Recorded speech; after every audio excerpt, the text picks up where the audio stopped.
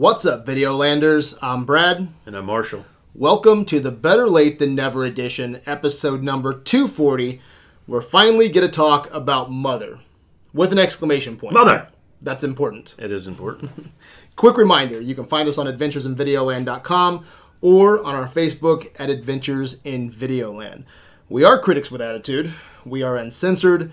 We say what's on our mind. We are free from the shackles of... Locker rooms. We are free... Help me out here, Marshall. Shackles of... Censorship. FCC. How Censorship. About that? We can say whatever we will not want. be censored. No. Also, spoiler alert, we will be talking everything Mother. You can't talk about this movie without spoiling You can't. everything about it. So if you haven't watched the movie and you don't want it ruined, pause the episode and come back later. Mother is a psychological horror film. Can we put that label on it? What genre is Mother? I mean, is it a thriller? Can we call it psychological horror? Yeah, There's elements. elements. You can. There's elements. There's elements of a lot of things. So. More thriller? A war movie? A war movie. Mother is written and directed by Darren Aronofsky, and it stars Jennifer Lawrence, Javier Bardem, Ed Harris, and Michelle Pfeiffer. The plot follows a young woman whose tranquil life with her husband at their country home is disrupted by the arrival of a mysterious couple. Marshall, Are you an Aronofsky fan? Let's start there. Well, as you know, I voted yes to The Wrestler for Pantheon. Yes. I I. did love The Wrestler. His other stuff, I got to say, I'm not going to say no, but it's been... I've had no interest in going back to any of them. Like, I saw Pi when it came out in the theaters, and after that, I've had no interest. I saw Black Swan, didn't care much for that. I saw Requiem, and I didn't... His movies are tough to, want to go back to and rewatch. So, I think he's a talented filmmaker, but as far as, am I a fan of his? Yeah, I guess I'm a fan of what he's doing, film-wise, but maybe his movies are hit or miss with Hit me. or miss, yeah. He's an obsession-themed director. I think that's a pretty interesting theme to explore. I'm always fascinated when Darren Aronofsky has a new project, And when Mother was announced, I just knew that, the cast, that he was directing it, and right away, it was one of my most anticipated movies. Okay, so I'm a big Aronofsky fan. I voted yes for Wrestler as well for Pantheon. I think that's a perfect movie. I think Wrestler's fantastic. Requiem for a Dream, I think, should be played in schools across the world, except for maybe the end. We'll cut out the ass to ass. Okay, but maybe even that has a place. a place in education. In education. I love Pi. It's been years since I've watched Pi, but I remember loving Pi. Black Swan, I like. Noah, wasn't a fan of Noah. Yeah, that was his last movie. And then Fountain, I think it's okay. Oh, yeah. I think it's okay. I guess I've seen all of his films except for Noah there, but they're all good. But yeah, like I said, I've never had much interest in revisiting them. Yeah. This one's a little different. I'd be curious. I think, because you know how tight I am on Pantheon. Yeah. I think I would potentially say there's two Pantheons there, maybe Requiem. I'd have to watch it again. It's been a while. Yeah, it's been a while since I've watched it, but definitely The Wrestler. I think that's probably his best movie, and it's his safest movie. I think. I think anybody can sit down and enjoy The Wrestler. Oh yeah, not so much for some of his other films. That one doesn't challenge you as much as a lot of the other ones. No, the one that challenges you the most, I think, is probably Mother. I think it's probably his most controversial movie. People are actually saying it's the most hated movie of the year. I heard Century. I heard somebody say it's the worst movie of the century or something. What do you think about that?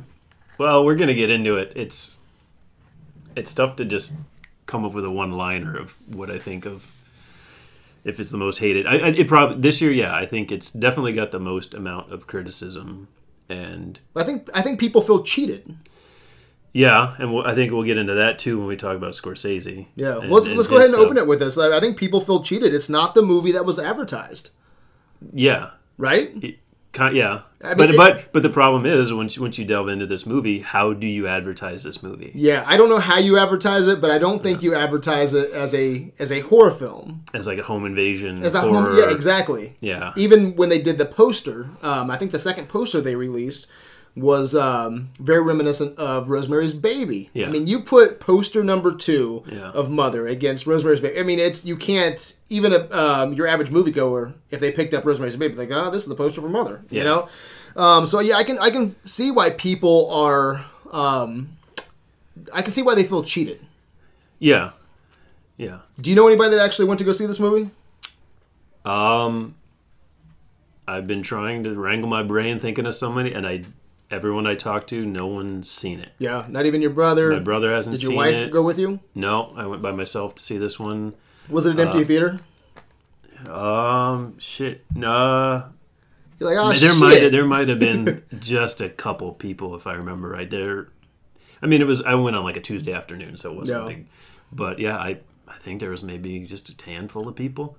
I don't recall anyone walking out, so I guess that's good. That's good for the handful of people that were there. But because I tell you what, man, based off of the trailer, when I got the first trailer for Mother, I thought I was going to get that horror film. I thought I was going to get this generation shining. Yeah. Okay? I thought I was going to get Darren Aronofsky doing a straight horror film, so I was completely pumped. I was not prepared for Mother. I was not expecting to get what Mother actually is. Yeah. I was expecting something completely different. When I walked out of the theater, I felt cheated, and I'm a Darren Aronofsky fan. Yeah. All right, I had people like I think it was either Nathan Flanagan or Josh Collard.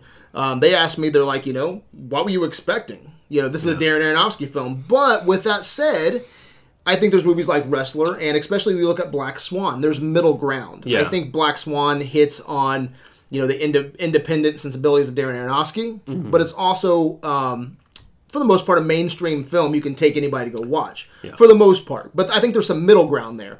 I don't think there's any middle ground with Mother. Out of all of his films, this is probably like the least palatable. This is one that, I don't know, it's not at all what you're going to expect it to be. And... So know that right now. You have to know that. If you're waiting for Mother on demand, or if you're going to be able to check it out of the theater, know that you're not getting what the trailer is advertising. Whatever it is you think it is. Yeah, whatever it is you think it is, unless you've spoiled it yourself or finished this podcast. If you've just watched the trailer, good luck, but that's not what you're going to get. Yeah. What kind of movie were you expecting? I remember I watched the trailer, or just one of the trailers. Similar to you, just some sort of thriller, and... Visually, it looked intriguing, but like I said, I'm not his biggest fan, so I wasn't really expecting anything per se. Now, so when you went to finally go watch it, did you already hear that it was different than the trailer? I think I had heard some brief things about kind of allegorical what it might be, So I think going into it, I had a little bit more idea of what it was about. Okay. I honestly don't remember. Because I went, I think, on a Friday night. I think I went on a Thursday night. It was like the late show, I think it was like 9 o'clock, Thursday before, it opens for the weekend. Yeah. And I walked out, man, I tell you what, man, initial reaction, I didn't know what to think. I was kind of like, it wasn't the movie I wanted. But now that it's the movie that I received, do I like it? And I remember talking to my wife on the way home, because I missed a lot of the... Did she go see it with you? Yeah, I missed a lot of the biblical allegories that we're going to talk about later. But I definitely got some of the other ones, and I was trying to put the pieces together, and I don't think it's a movie that you can get on that first viewing. No. Yeah, I wish I would have known that, but I think that's why we're talking about it tonight. I think it's one of those movies, it definitely stuck with me. Yeah, and me as well. Like, I'm still trying to... Like I said, I spent a couple hours last night reading reviews, prepping for this, and it's still one of those movies, like, I still don't know what it is. What was your initial reaction when you left that theater? Were you happy with what you got? Or was it your average Darren Aronofsky for you? I think it was probably what I expected from him, I guess, as far as the type of movies he makes. But I wasn't, like, unsettled by it or anything. I was just... Even if I had gone into it knowing a little bit, I still didn't expect what happened. I still was not prepared for what it became, especially when we talk about the third act. It just becomes this whole other thing, and there's... Even after you listen to us talk about everything that's here, you're still not prepared for what you see. No. You can't even explain. I was writing in my outline different ways to approach the third act when we get there, and how to talk about it, how to discuss it, and there's no way that you can paint a clear picture of what the third act really is. Yeah, and that's what when we were talking about this the other day, I said I was at work and we were playing this little trivia game online, and a picture of Mother came up. It was like a bunch of Jennifer Lawrence movies, and what movie is this? And it was Mother, and people are asking, "Oh yeah, what's that about?" And they're like, "I think it's a mother that has kids and she kills her kids." I'm like, "No, that's not what it's about." And they're like, "Well, what is it about?" I was like, "Demons, vampires." Yeah, I was like, I don't know how to tell you what it's about. Even if I'm willing to spoil it for you, I don't know how to tell you what it is. Dude, it was so funny. I remember because I stayed away from the spoilers, the plot spoilers, going in because I wanted to go in clean, right?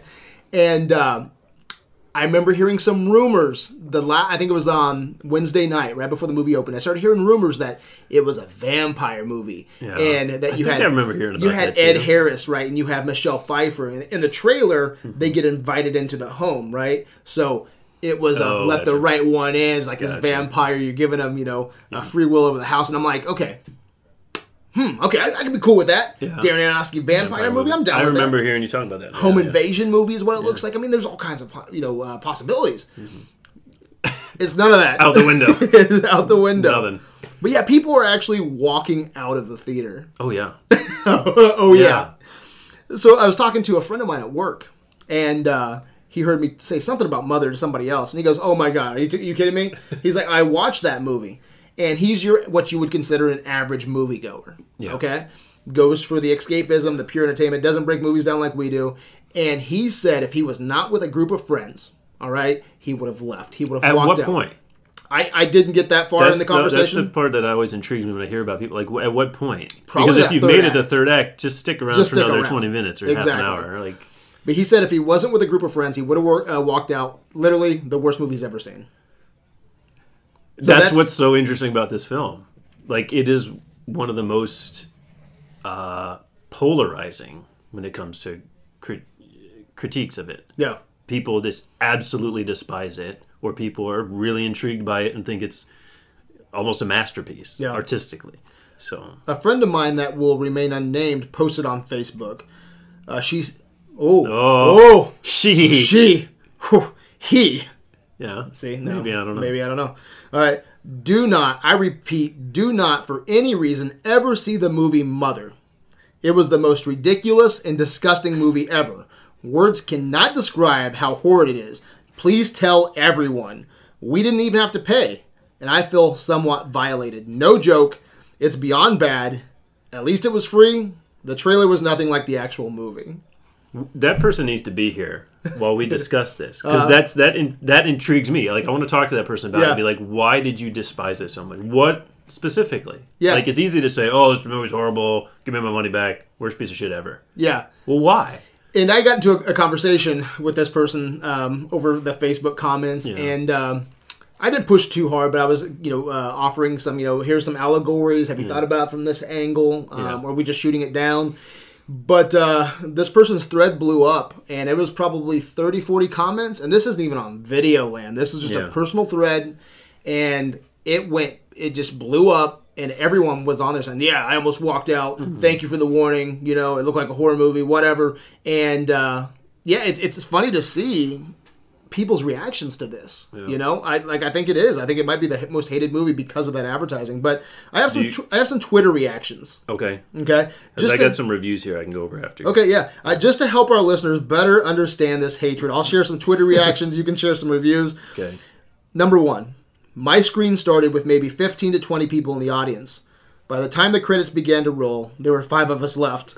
Only myself and an older gentleman stayed throughout the credits. He refused to make eye contact with me. Number 2. Walked out in the middle of Mother and felt the relief that comes with passing a stone. Would rather go to jail than finish it. Number 3. Just saw Mother. Amazing film. I couldn't stop laughing at how many people walked out because of how insane it gets in the third act. Yeah. Number 4. At the end of the movie, the woman next to me got up and was noticeably several months pregnant. She looked at her friend and said, Jesus fucking Christ. Real quick, I remember reading something, and I don't know if that was part of it, but it was something about some review somewhere said something about if you're pregnant, do not go see this movie. Do not go see this movie.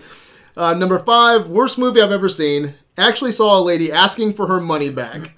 Number 6, there were 2 middle-aged women sitting in front of me. When the film ended, one said to the other, "I'm never going to see one of your stupid movies ever again." That's something April tells me after every movie I take her to, especially the indie movies.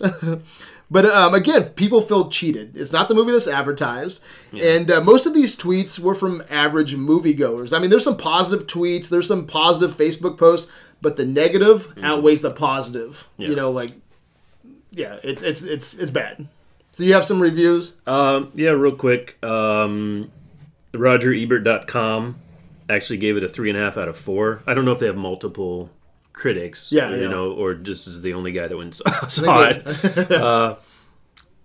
But he liked it because it examined gender roles, male ego, artistic versus literal creation, and he acknowledged that the film was made to be divisive and unapologetic. Uh-huh. So he really liked it. Then I found one from it's pluggedin.com. It's from Focus on the Family, which is like a highly religious organization. They give it a 0 out of 5. Wow. And I bet they love Noah's Ark. They might, yeah. I don't know what they thought of Noah.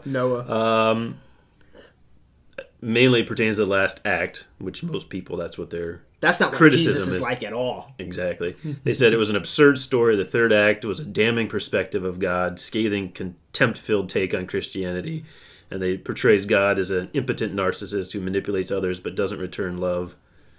It was a rejection of organized religion. Sounds like Old Testament God, which is, right. Again, what we're going to get into a little bit with allegory, like which God is he? Is he a God? Is he, like, what is he?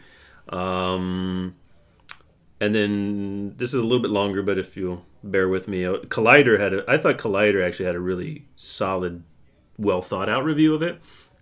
And this is again kind of wrapping it up at the third act, but he says, but then mankind screws it all up. We're going to get into spoilers here. Yeah. So suck it up, people. But then mankind screws it all up again and snatches away the baby, kills it, and eats its flesh as they worship at an altar to the poet. They then assault the mother, ripping at her clothes and beating her senseless before she's finally able to escape, go down to the basement, smash open an oil drum, and set the entire place on fire. So even when presented with a savior and total innocent, mankind only kills, eats the flesh of the Messiah, i.e. like communion. Yeah. Then proceeds to assault Mother Earth with God absent yet again, and Mother Earth finally uses oil, fossil fuels potentially, exactly, to destroy herself along with humanity, with God powerless to stop it. So basically, the Earth and humanity will die, and at best, God will simply do everything all over again because he needs to create and desires love from his creations. The God represented here isn't the only view of a supreme being, but for Aronofsky, it's how he views God, as a figure who is frequently absent when needed, yet constantly feels the need both to create and to be loved despite the terrible behavior of mankind and the abuse they shower upon Mother Earth. And I was like, that was really well thought out. And that's somebody who watched that third act and tried to understand it instead of just visually being disgusted by it or whatnot. Like, you can't. This isn't just a pop in, hang out on the couch movie. No, not at all. You have to be willing to engage with it and watch it critically. Otherwise, you're going to end up with like all those Twitter people that just walk out and they don't want any part of it. Exactly. But I think there's deeper things to it that are worth like exploring. There's nothing wrong with questioning things and exploring, deeper themes. Yeah, and I think some average moviegoers, they're not interested in that. I think that some of us cinephiles are, and some of us cinephiles aren't. Yeah. Some of them, exactly. I have some friends or people that I know have watched this, and they think that it's just a Darren Aronofsky being pretentious. So there's two sides of it for sure. But the cherry on top, Marshall, is it received an F grade cinema score from exit polling. Okay, so which is pretty much select cinemas across the USA, people coming out being like, fuck this movie. Yeah. All right, this sucks. Do you remember when that came out? Was that before it was fully released? Not for sure. Because that can tie into Scorsese, if we want to jump into that. Let's talk about that, how that big F score became more of what people talked about. Yeah, it got an F score. And then that could have seriously affected Yes, I have the quote right here from Scorsese. He jumped into the conversation. Yeah. He defended Mother and slammed Rotten Tomatoes. Yeah. He pretty much wrote a fucking essay. He said, groups like Rotten Tomatoes have set a tone that is hostile to serious filmmakers. Even the actual name Rotten Tomatoes is insulting. And as film criticism written by passionately engaged people with actual knowledge of film history has gradually faded from the scene, it seems like there are more and more voices out there engaged in pure judgment, people who seem to take pleasure in seeing films, and filmmakers rejected, dismissed, and in some cases ripped to shreds. He goes on to say that critics take joy in butchering movies. He says, after I had a chance to see Mother, I was even more disturbed by this rush to judgment, and that's why I wanted to share my thoughts. People seem to be out for blood simply because the film couldn't be easily defined or interpreted or reduced to a two-word description. So you want to speak to this? I think, I think, again, a lot of those bad and negative grades. I mean, we looked at Collider. That's a huge movie source. Yeah. And they heap some praise upon it. But I think you can't expect your average moviegoers to go see this and come out with a glowing A. They don't watch movies like that. They're not film historians. Sure. So I think that you can't be upset at Rotten Tomatoes. Yeah, and that's the difficult thing with his critique on it is I get a good majority of it, but yeah, Rotten Tomatoes, it is what it is, which is an aggregate of things, but then you do have to look into, like if this... Will you look up Mother real quick? What's it at right now on Rotten Tomatoes? I think it's fresh. It's low on the fresh end, but I think it's at 68, which is fresh. But like the focus on the family one, like they've got a certain slant that they view a certain lens that they view movies through. So how critical are they really to films like this? Yeah. So that that can skew it. So let me get. Because this movie is definitely going to be divisive because of its content. Everyone's a critic. Everyone that comes on AV, everyone that shares in an episode, whether you think that you are or not, if you're here saying you like a movie, if you don't like a movie, you're an AV critic. And I'm a supporter of Rotten Tomatoes. I think high percentage of the time they get it right. If I was to start breaking it down, Marshall, I threw you two movies. I'm like, which one do you think is better? Yeah. Rotten Tomatoes, I think, especially because I know how you look at movies and what you look for. Most of the time, I bet you anything, out of those two movies, you would side with Rotten Tomatoes. Probably. I think it's a pretty good... I think Rotten Tomatoes is a pretty good setup. Yeah, I think it's a good starting point. I mean... It's a starting point for a conversation. Yeah, it shouldn't be someone's end-all, be-all for films. Like, if you personally are usually a fan of Aronofsky's films, and just because it got a 42... doesn't mean you shouldn't see it. It just means that maybe it wasn't for everybody. He's pissed because people thought Silence sucked. Yeah, maybe. You didn't care much for it, did you? No, I didn't even care for Silence. But, with Rotten Tomatoes, I think it's also important to note that Rotten Tomatoes just isn't all these critics putting down a movie or praising a movie. You have two sides that they showcase. They showcase the critic scores, and they showcase the audience scores. And actually here, Rotten Tomatoes critics, it's a 69%. Which is fresh. Which is not bad, which is fresh. And audience, honestly, is a 49. Which isn't even too in bad. the audience, it's pretty split. Yeah. So it's not as bad as, I thought it was going to be. I could see if Rotten Tomatoes only showed a critical view and not a user score. Yeah. Yeah. So I think that's important to note. But I think that it's okay for these people to come out and judge a movie so harshly. And I'm talking about the general public, when the movie was misrepresented and they went to go see something completely different, and they walk out and they're like, yeah, I'm pissed. I just gave you my money. It's false advertisement. Sure. So for the most part, I think Rotten Tomatoes gets it right. I mean, that's a whole another conversation. Yeah. I think that we can have sometime, because I think a lot of people bring down Rotten Tomatoes, and I don't think it's really their fault. And if you look at the criteria of what you need to do to write for Rotten Tomatoes to be a critic, like we've talked, this is episode number 240. We've talked 240 episodes, hundreds of hours, 2 hours per episode, if not more. Sure. Okay, and I'm still not qualified. To write a review. For Rotten Tomatoes. Yeah. So I think there's a lot of people that know their cinema or their movie history or what they expect They're from a movie. They're at least engaged in it, yeah. They're at least putting content out there. Yeah. So, but a movie like this is going to be divisive. So I can understand if this was like, I don't know, name your movie, but this is a divisive movie. Yeah.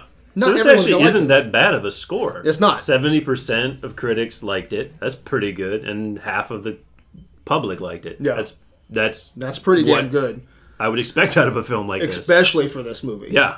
Yeah. I would expect it a lot. Did you read the Paramount statement from Paramount Studio? A while back I did, yeah. It was pretty interesting. I wish they would have played this in front of the movies, especially here in the Midwest. I remember going to see Tree of Life in the theater.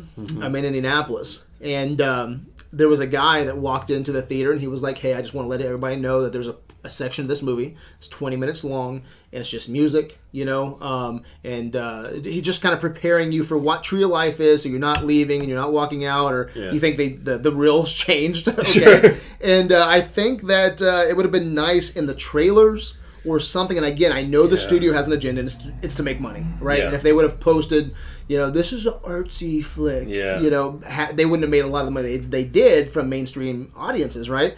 But I do have to applaud this statement. They said this movie is very audacious and brave.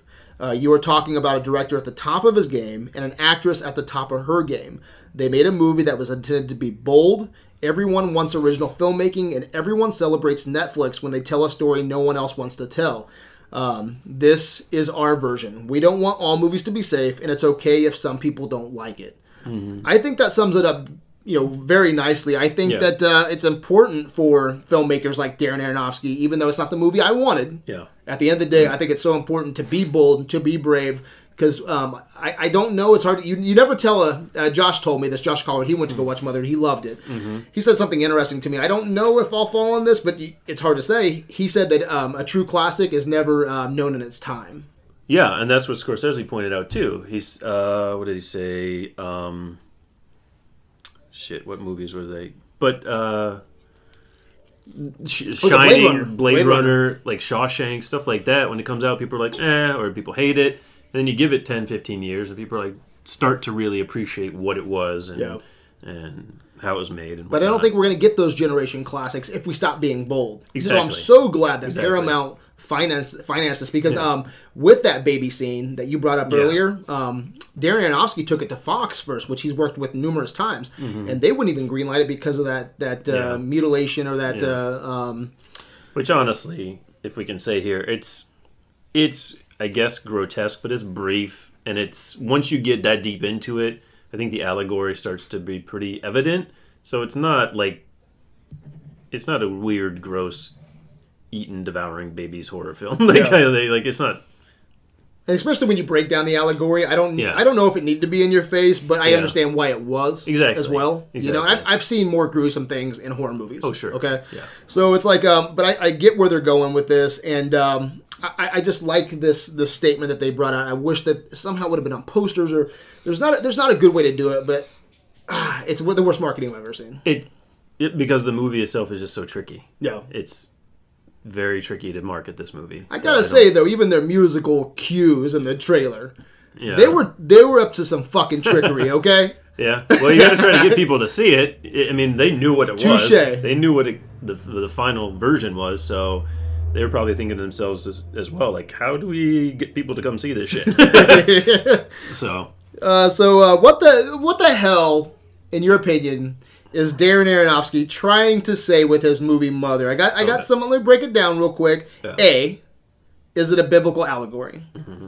B, is it a meditation on the relationship between artist and muse?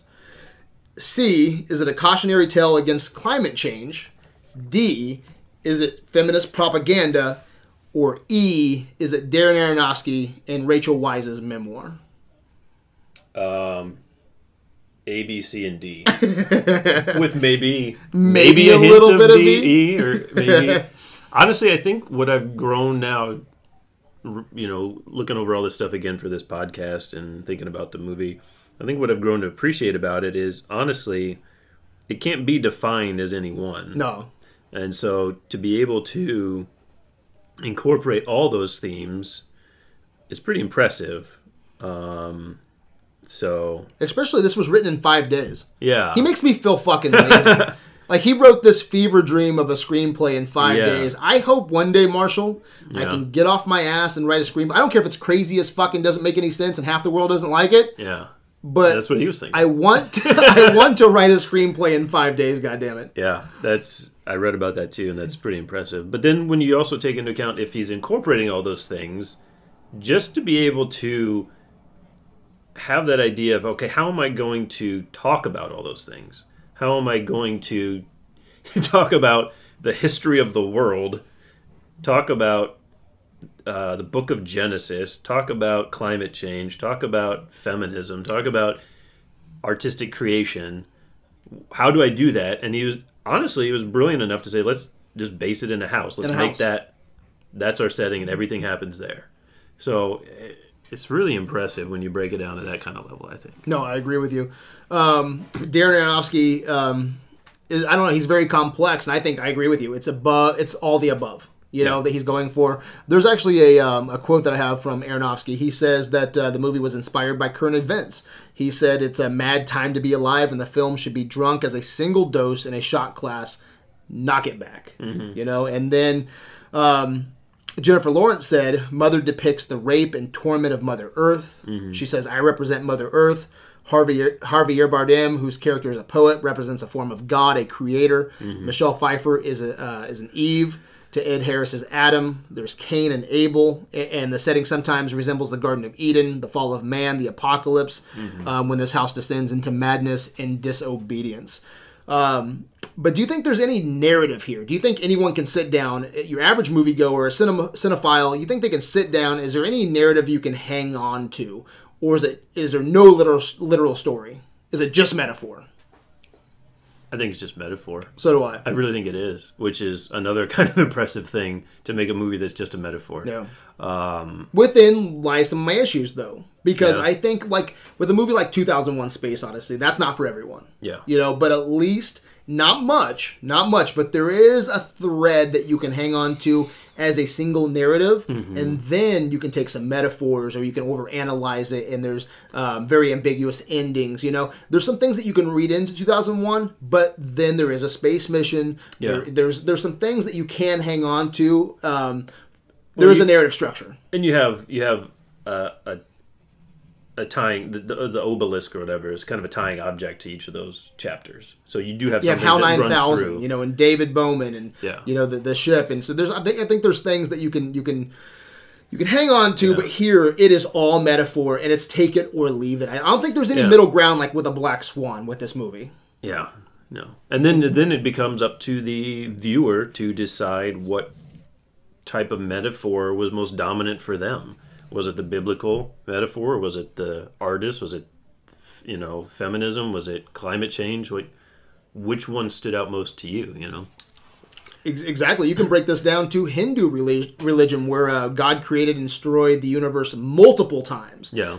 At the beginning of this movie, you have the burn-up house, and then it's restoring itself. And then you have Jennifer Lawrence who wakes up, you know. How many times has that happened previously? Yeah, exactly. And then when she dies at the end, there's that new... the new mother. The new mother that comes into play. So how many times has this Hindu or this God, how many times has this universe been remade? Yeah, and it's not a perfect allegory, because I was reading something else, like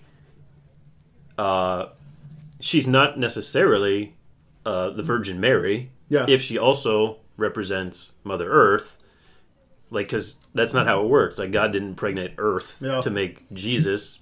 So it's not a perfect metaphor. But I do like that conflicting relationship, if you think about it, between, say, a Mother Earth and a God. Yeah. Who would bring famine and disaster, Yeah. But an Old Testament God and a Mother Nature. Yeah. That is conflicting. But I think what's interesting about this film is, like I read briefly in that Collider review, God's pretty absent. He brings in the humans, and they're the ones that inflict war and famine and rape and all that shit. And he just he's just wanting to be accepted. Yeah. So And he just kind of allows it to happen, and then he wipes his hands of it and says, all right, well, fuck it, I'll start over and do every it again. Time. Yeah, every because time. If, as a god, he wants that relationship with humanity. Yeah. And so, because he loves the attention. Yeah. He's so inviting to the strangers or the visitors, the Adam and the Eve of this story, into this earth, into this house. Yeah. Even Cain and Abel, he can't get enough attention from the people who are coming in for the wake. Isn't the wake at the... Yeah. All the way to when you have he loves the fact that he's the one that can be the comforting influence during the wake. Yeah. So there's so much to take from this movie, especially the end of this movie. I think is so interesting. I don't see how anybody, and this is average moviegoers, I think there's something so amazing from a technical standpoint from this house. And we'll get into that. I'm probably speeding up a little bit. But for Darren Aronofsky to take these massive themes and condense them, like you said, into a house, that is something I don't think I've ever seen before. Yeah. And as someone who reviews movies, every week, it's so fresh and exciting to see something like that. And I've kept on going back and back, over it the last couple of weeks since I've watched it. I've actually tried to go watch it again. I couldn't find it in the theater. No, I don't think so. It's not on demand. It's kind of just disappeared for a while. Yeah. But I have I read a quote from a random... I found a quote from a random forum. I think it's pretty interesting. He says, although you will spend most of the 2 hours trying to figure out what it's all about, I advise you to ignore the reviews entirely and make up your own fantasy. He thinks it's a satire on the chaos the dysfunctional world has been turned into by Donald Trump. Yeah. Okay? So...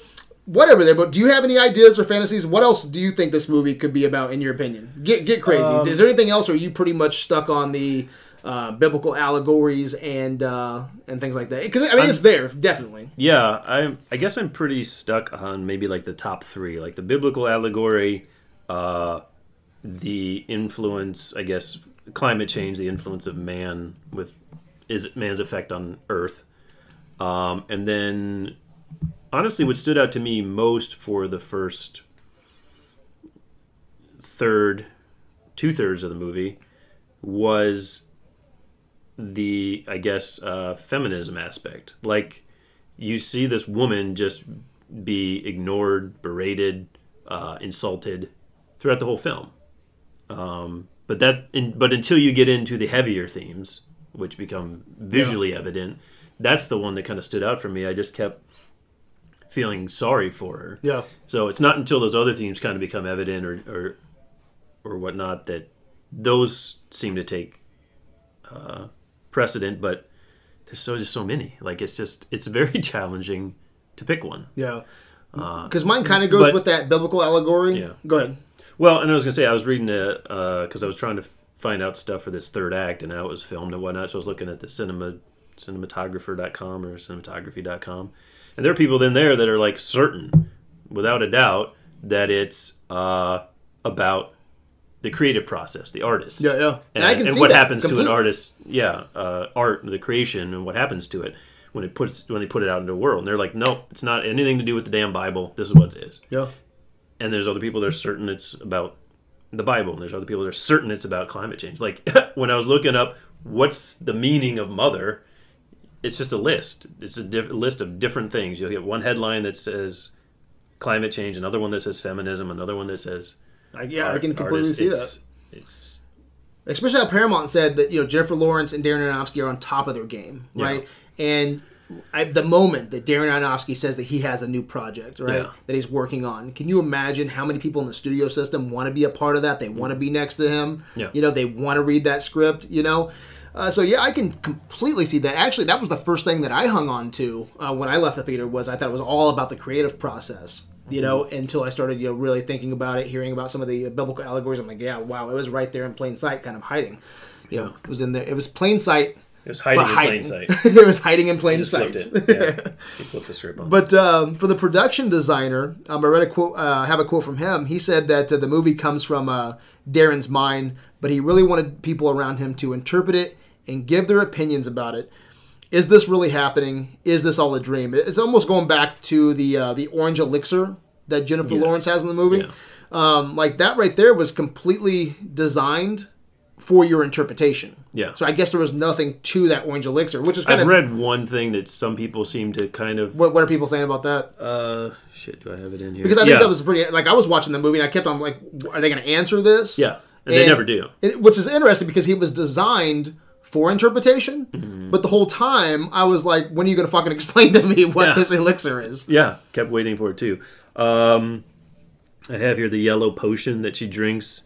It's mainly when she's like stressed and unnerved.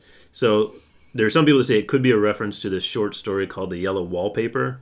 And it's about a young woman driven slowly mad due to the submission insisted upon her by her husband.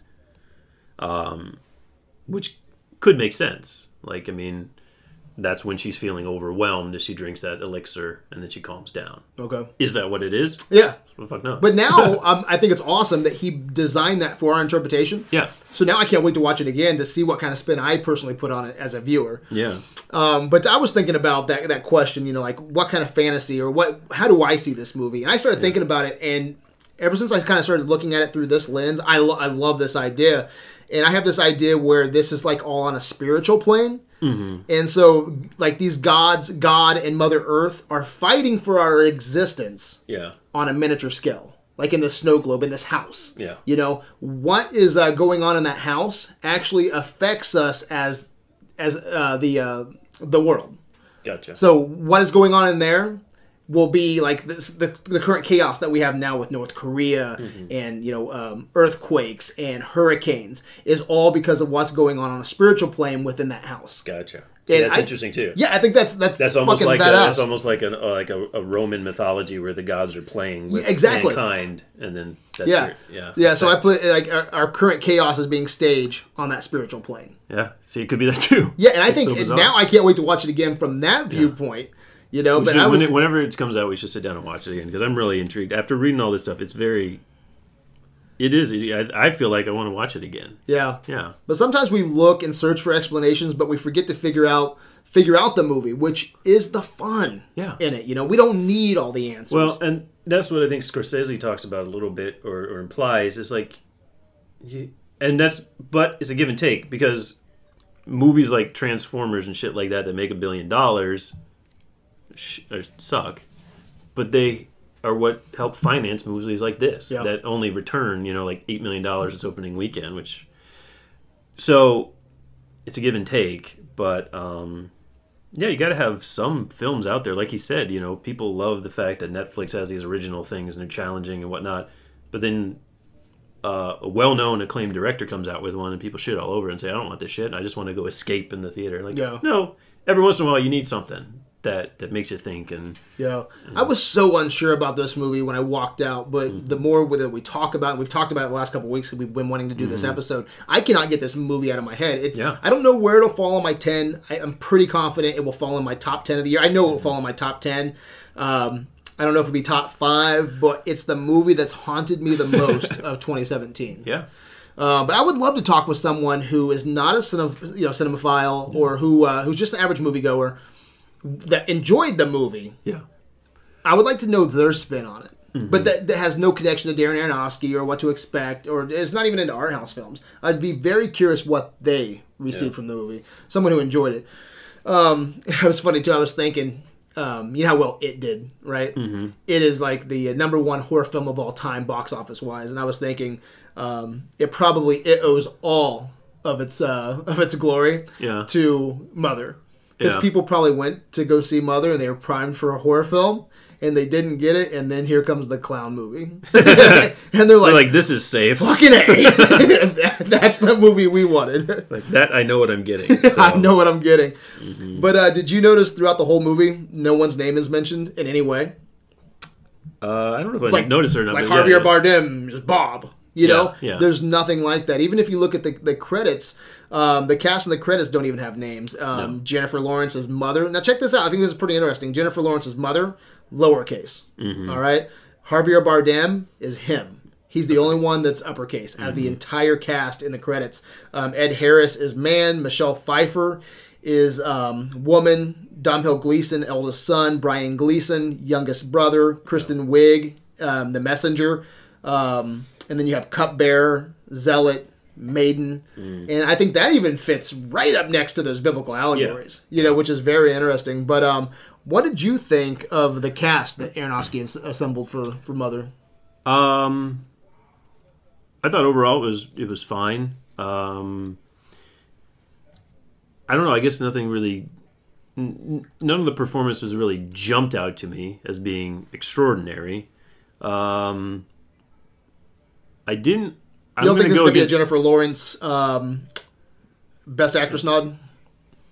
I don't think so. Okay. I don't think so, and I don't know if that's because of just the controversy of the movie or her performance. I thought she was amazing in the third act, but I mean, how much do you consider?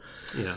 I say third act for Best Actress nod. Yeah. I thought she was fine in it. I thought Javier Bardem was solid in it as well. I'm probably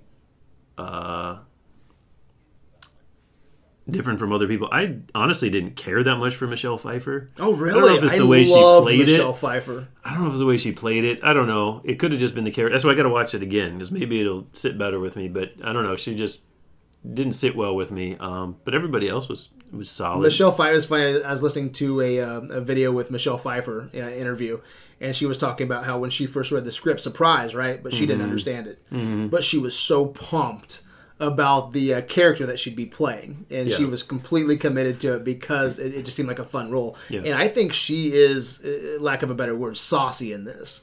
I think she brings it. I think in this especially, I thought Michelle Pfeiffer was amazing. I haven't seen her on this level in a long time. Well, that's true. She still got that game. It was a very intense performance, and what's interesting is, again, if you tie it back to like a biblical allegory, she's Eve. She played a really interesting version of Eve, where, that crystal that he's got, that ash crystal from the heart of the house or whatever, which is the forbidden apple, which is a forbidden thing. She plays that to be like, I'm fucking taking that. Like it's not like a juvenile curiosity. Oh, what's that? What's this interesting thing? She's like, fuck you guys. Yeah, I'm going up there in your face. It's very in your face. So like, I'm just gonna do what I'm gonna do. So it's a very interesting take on, like, I guess the innocence of Eve and humanity is not for her. She's very in your face, and there's so much to talk about. So I thought she was chewing the scenery. I loved her. Ed Harris, I thought was great in this as well. And Javier Bardem, I thought he was phenomenal. Man, there's something very scary about Javier Bardem in this movie. I think the way that he talks and this. I don't know, the presence that he has, which is really cool since he's playing God, or a God-like, being. And I thought he was great. Jennifer Lawrence, I thought she was okay, but third act, I think, is when she really turned it on. Because most of the movie, actually, you know what, it's funny that I didn't care for her character at all because the entire movie, and you brought this up earlier, but this is before I knew about any of the allegories or themes. The whole movie, she's like, please leave. Please leave. Please leave. She's very passive. She's very passive. I'm like, just kick them the fuck out of your house. Stop saying, please leave. Enough is enough. Woman up. Yeah. But I think, when we talk about the themes, they're right there. And maybe, that's part of it. Maybe she feels helpless to really do anything. It's... but how the man is, the theme here, what's the word I'm looking for? How she is very passive. Yeah. You said it earlier. I'm drawing a blank.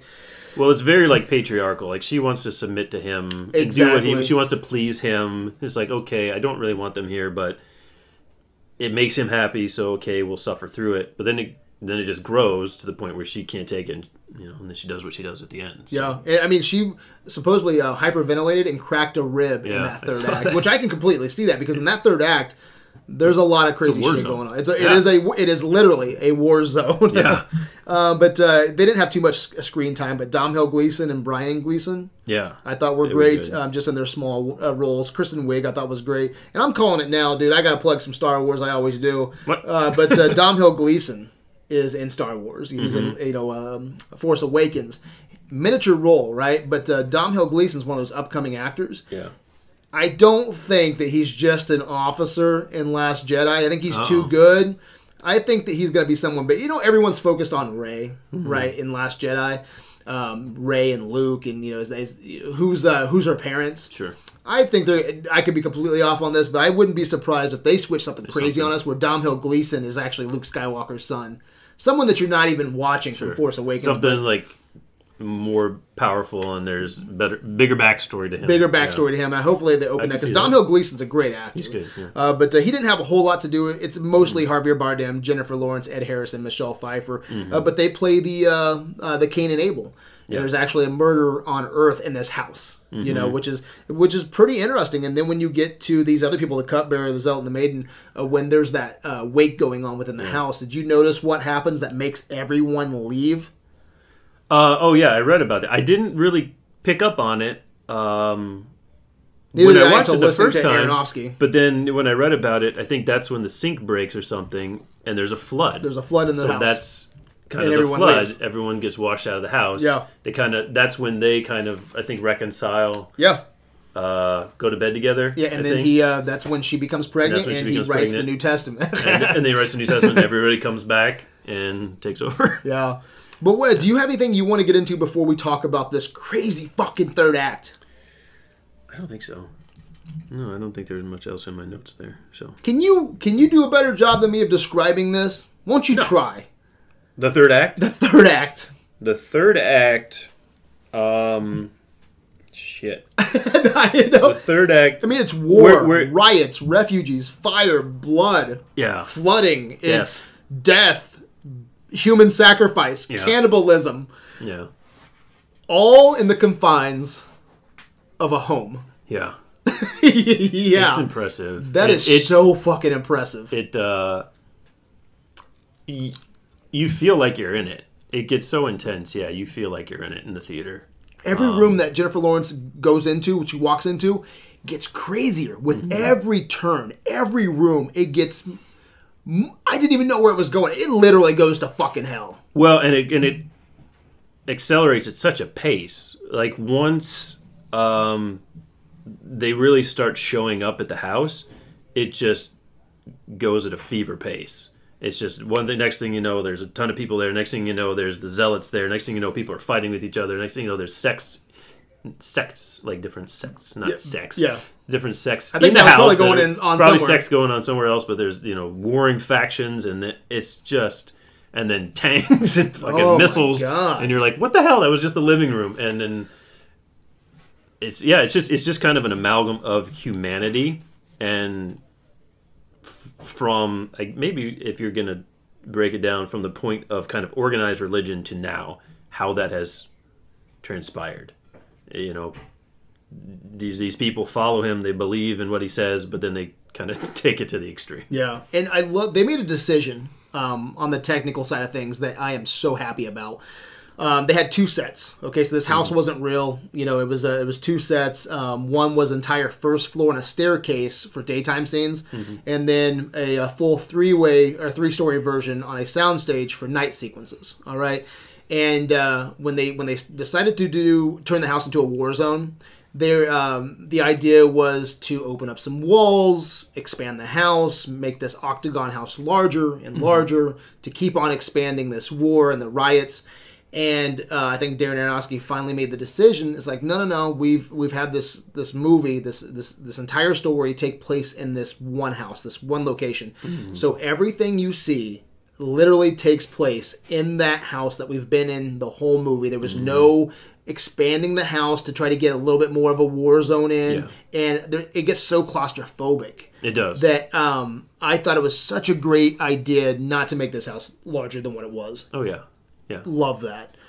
Especially for the shot selection. But you weren't a big fan of the cinematography, were you? Not some of the earlier stuff. I didn't care for a lot of the first act into the second act, like close-ups, some of the handheld, POV shots. But did you like Mother? I'm sorry. Did you like The Wrestler cinematography? I did, but I did get there's some repeated shots in The Wrestler that annoyed me too. The Wrestler has a lot of tracking shots from behind the character, like long tracking shots, and that's fine, one or two. But The Wrestler had a few too many for me as well, and then it's kind of similar to this one. There were some shots that, I don't know, it just annoyed me. But because there's a lot of over-the-shoulder perspective. I think most of this movie, if I'm remembering right, was all through pretty much the perspective of Jennifer Lawrence, wasn't it? I'm trying to remember. There's definitely some specific scenes like that. Definitely but other POV shots. Yeah. I guess my issue was it got so claustrophobic at the end. I don't know why they needed to be so claustrophobic at the beginning. I would have liked to have seen a few more kind of establishing shots within the house. Seeing them, just the two of them, move through the house. Yeah. And then as the people, what's the word? It's too late. Create hell in the house. Then it gets more claustrophobic, and then you feel it a little bit more, I think. So I think it's neat that he continues to shoot on like 16 millimeter. I think that's pretty neat. It gives this a nice is look his to the fourth film. or fifth film. I think most of his movies have been shot 16 millimeter, which I'm all about that. And I was reading. I'm going to draw a blank again, but his cinematographer shot. I'll come back to me. I'll think of it. He shot something else recently on like digital, and I agree with it. It looks kind of shitty. Really? Yeah. There was some questionable CG, I will say, like when they get to the exterior shots. Yeah. And they're showing the, there's some fire shots. I think I actually was reading an article where they had 30 guys from Industrial Light and Magic working on some shots for this movie. So just a small team, and for a small independent film. I don't even know what this movie cost or what the budget was. Yeah. But you can imagine 30 guys from ILM is not cheap. No. But I thought, did you have any problems with somehow the exterior shots looked? Because in my mind, I'm like, just go get an exterior farmhouse somewhere. Yeah. Because that was a beautiful location. Trees surrounding. It was almost kind of a by itself, So I love that location, but had to sacrifice a little bit for that CG. Nothing that I recall jumped out to me as being like too much or nothing jumped out that I said, oh, that looks kind of weird. Not that I can recall. I was reading from a production designer, and he was talking about how he would go in one day, and there's people in trenches, and there's barbed wire in the house, and like 2 days later, 3 days later, they would come back, and he would do some other shot, and he was working on something else, designing some shots. He'd come back, and the house looked radically different because it changes and morphs so much. I think, how much runtime do you think there is on that third act where it just goes crazy? Is it about 20 minutes, you think? It's a good chunk of it. Yeah, probably from when it really kicks into high gear, when people start showing up till the time of the explosion, I guess. Yeah, probably close to 15, 20 minutes. That's so well handled, though. Just nonstop. The transition visually is so impressive. That was the main thing. Even when I was uncertain about this movie, because I was still stuck on getting this generation Shining or this generation's Rosemary's Baby, even though I was still stuck on that, I walked away with a high appreciation for that third act. Yeah. From a filmmaking standpoint, I was so impressed with what they achieved with that house, with those sets. You want to talk about that baby scene? Because a lot of people have some issues with it. We can. I don't know. Like I said earlier, I didn't really... Once you are kind of in tune with what the allegory is... then it makes sense, I think. Then I think it makes sense. And like I said, it wasn't anything overtly grotesque. It's jarring... because even if you have an idea of what's starting to transpire, even like when I was watching it, I knew, okay, she had the baby. This is supposed to be kind of the Jesus moment. But I didn't think far enough in my head. At some point, they're going to sacrifice this baby, and then they're going to devour him, like literally. That these worshippers would consume the flesh and the body of Christ. Yeah, I didn't think they were going to visually show that, which. They do very briefly, and there's so much chaos going on. Honestly, like I didn't see it very clearly, or it didn't affect me that much because there's so much going on. You're just kind of like shit's going on the left, on the right, and then you turn, and then she comes out of the crowd, and then there's just like a table with a carcass on it, and it's almost implied that that's what happened, but they don't show them like eating the baby's legs and all that weird shit. Like it's nothing like that. And I love how it was handled leading up to that. So if you're listening to this and you're still like, what the fuck are they talking about? You probably are. I think it's so handled so well going into the third act. So when she has this baby, that inspires him to write. Correct? When she becomes pregnant. When she becomes pregnant, it inspires him to write. And he gets his word out there, and all of a sudden, this is a farm. Think of your grandpa's farmhouse. Think of a farmhouse that you've been to, right?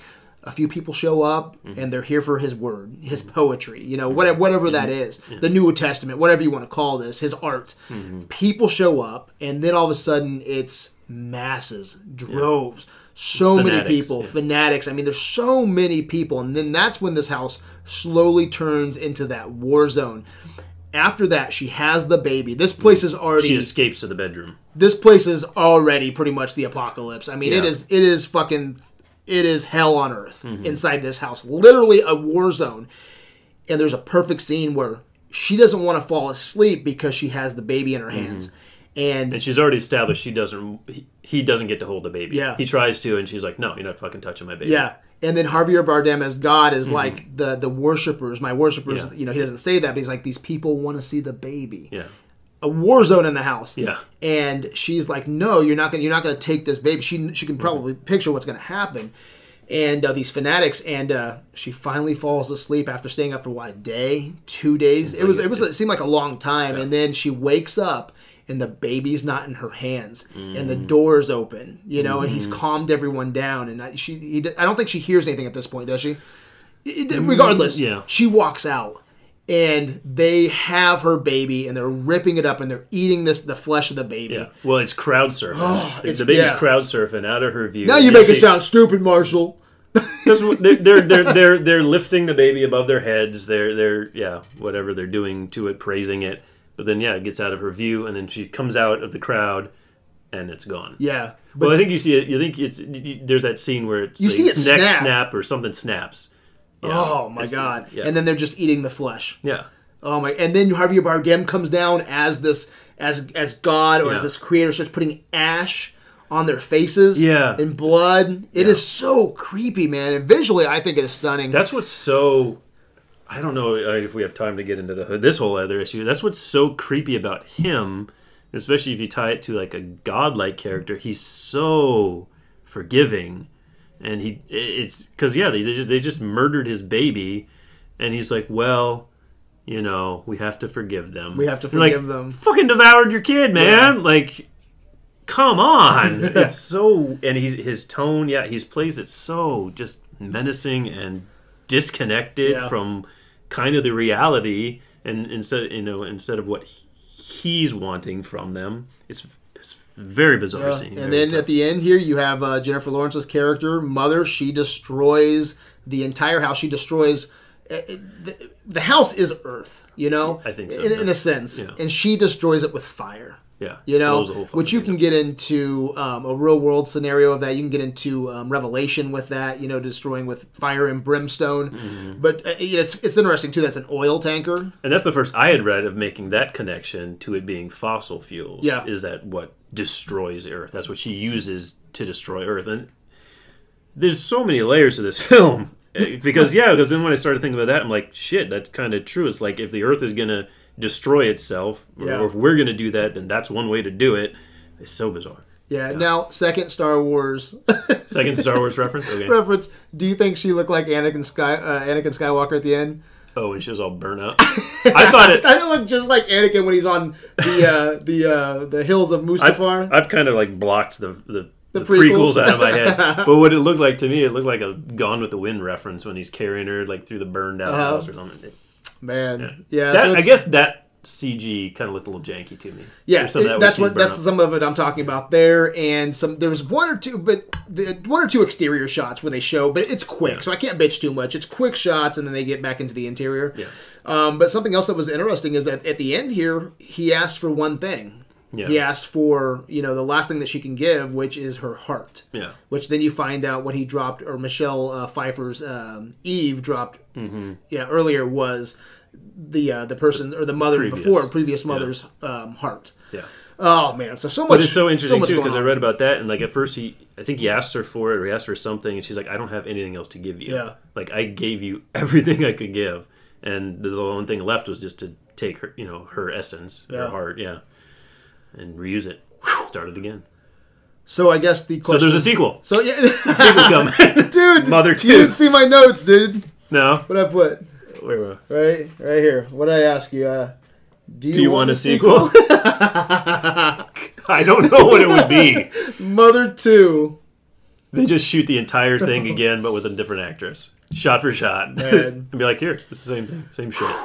So that because then is that reincarnation? Is that how reincarnation? Is that tie into that religion, that belief system of reincarnation? Well, we're how many, like you said, how many? Well, it's interesting because I've been calling or referring the house to Earth, and in a way, it is, I guess, because Mother. She has that connection with the house, like her heartbeat is in the house. Like when she feels the walls and stuff. Everything. Her entire existence is in that house. Yeah, and I think that house has become a part of her. It's just so interesting. There's so many things that you can pull from this. Yeah, because if you think of it, like he created her, basically, I guess, but then she's the one that creates the house. Exactly. She's the one that takes care of the house, which is another biblical allegory. Yeah. So of creation and creator. Yeah. That relationship between the two. Yeah. So is there anything else you wanted to say before we knit this one up? Let me see. I will say while you're looking through your notes there, I will say it is a movie that has grown on me since I watched it, and I cannot wait to watch this movie again. I think it's for cinephiles especially, I think it's hard to walk away from this movie and just say it sucks. Yeah, I don't think that's fair. I don't think that's fair because there's so much that you can take from this movie. I think it's bold. Just for its boldness and its originality, it gets a 3 already just for that. Yeah. Because I think if you're just going to say it sucked, maybe you suck. Maybe you suck. Because technically, it doesn't suck. The acting doesn't suck. No. So, what sucks about it? Just the fact that you were disturbed by it or didn't meet your expectations. That's kind of pretty weak. That's what I think. No, I think so, too. Anything else you wanted to add? Just real quick, I had this about the third act, the Vulture review. I guess they had a couple of different reviewers because they say one of their reviewers felt that it was all sound and fury and it signified nothing. But then the other person who wrote this says, but it could also be said that we were supposed to be seeing the ways in which humanity loses control over itself when it's given the freedom to do as it pleases. So seen through that lens, the crescendo, the third act, is necessary to jolt the viewer into understanding just how awful we really are and thus to incite us to improve ourselves. I think that's probably a good summation of what that is. It's this is what we're capable of. No. So, as far as the score, everything you read, all the above. All the above. the above. It is. It is one of those movies. It's just all the above. That's what it is. It's not one single thing. Yeah, and real quick, I wanted to add on one more thing, and that's the score. The score was so minimalist. I thought. Do you remember the score at all? I don't really remember it. I remember it being very. If I remember right, it was very minimalist. There was hardly a score. Which, again, I think misrepresents when you're talking about the trailer. Because the trailer was so spooky. Yeah, it's very dun, dun, dun. Yeah, heavy. So, again, I think, I don't know if that was, they got the trailer out, they edited the trailer, put it together, and then they decided to go with a different score. Because I think he worked with someone else, a different composer this time around as well. But, that was something I thought was, I liked the minimalist approach. Yeah, nothing jumped out to me, the music sucked or inappropriate or something. Some movies are actually better with a lack of, it builds some tension. You look at a thriller like No Country for Old Men. When was the last time? And that's something I always tell everybody. Go watch No Country for Old Men as a thriller, all right? That has no score. That's so fucking impressive. Because a thriller usually has a score, something that puts you creates tension and puts you on the edge of your seat. But No Country for Old Men is all through shots and character building, and there is no score. It's wind and atmosphere, and tension, and that's what's building the tension. Kind of like The Thing has a great Ennio Morricone but score. It's got a pretty minimal. But it has a lot score. of atmosphere too. Yeah, but I think Mother, through shots and through the house and what they're building through characters and performance, I think that builds the tension more than probably the music ever could for this movie. So. Yeah. But all right, man. What do you score this? So you gave it a 3? I'm going to give it a 3.5. Okay. So just off of being bold and original, I have to give it a 3. I'm going to give it a 3.5, maybe room for 4 after a second viewing. And I'm pretty sure that's probably where it'll go. But right now, I'm still kind of butthurt that I didn't get the best goddamn horror movie of all time. Yeah, well, like you said, maybe you're asking a bit much out of Aronofsky if you knew what his catalog is. Maybe someday he will, though. I guess I'm probably right there with you. I think I'd give it a 3.5 with, on a second viewing, seeing it get up to a 4. I don't think it'd go past a 4. But it's a solid film, and it's very, like you said, it either doesn't leave you or it takes a long time to leave you, because there's just so much to it, and it's so intense. Now, would you recommend this? To certain people. To certain would people. You recommend it to your mother? No. Your brother? Yes. Your wife? Yeah. I would. I don't know what she'd think of it. Yeah. But I would be curious to see her take on it. Yeah. There's just certain people that you're like, no, you're not going to like this. Yeah. And there's other people you're like, well, I'd like to see what you think of it. Yeah. So. I say, yeah, if you like this review after we've explained it to you, if this has helped at all. If this has helped, check it out. Yeah, I stand with my 3.5, possibly a 4. But thank you for coming on, man. It's been a while. We've been talking about getting this done. Yeah. Things get hectic in the studio, especially this time of year, man. We got some big movies coming out. Thor Ragnarok, Blade Runner 2049. I think we talked about an hour and 40 minutes about Blade Runner a few weeks ago. Kept going. Yeah, so it's hard to get Mother in there, you know? But I'm so glad we did. So thanks for taking the time. Where can Videoland find you? You can find me on the Facebook page, Marshall. And on Instagram, Focus Jones. Right on. I hope everyone listening enjoyed tonight's episode. Reminder, if you would like to donate to the studio remodel, go to the website and donate to the cause. If you can't donate the dollar bills, visit our website and listen to our adventures. Share our website and podcast. Your support is the only way that we can continue to grow and become like Javier Bardem. Gods. Godlike. Gods of the podcast. You throwing anything in, Marsh? I got a little bit on me. I'm throwing 20 in. That takes us to about 150, I think, right now. So we're doing good. Also, let us know how we can help you. Right, Marsh? Sure.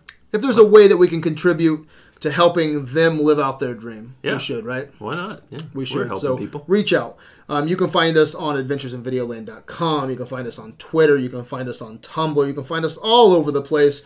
You've been listening to Criticism in its finest hour. So until next time, my good people, stay groovy.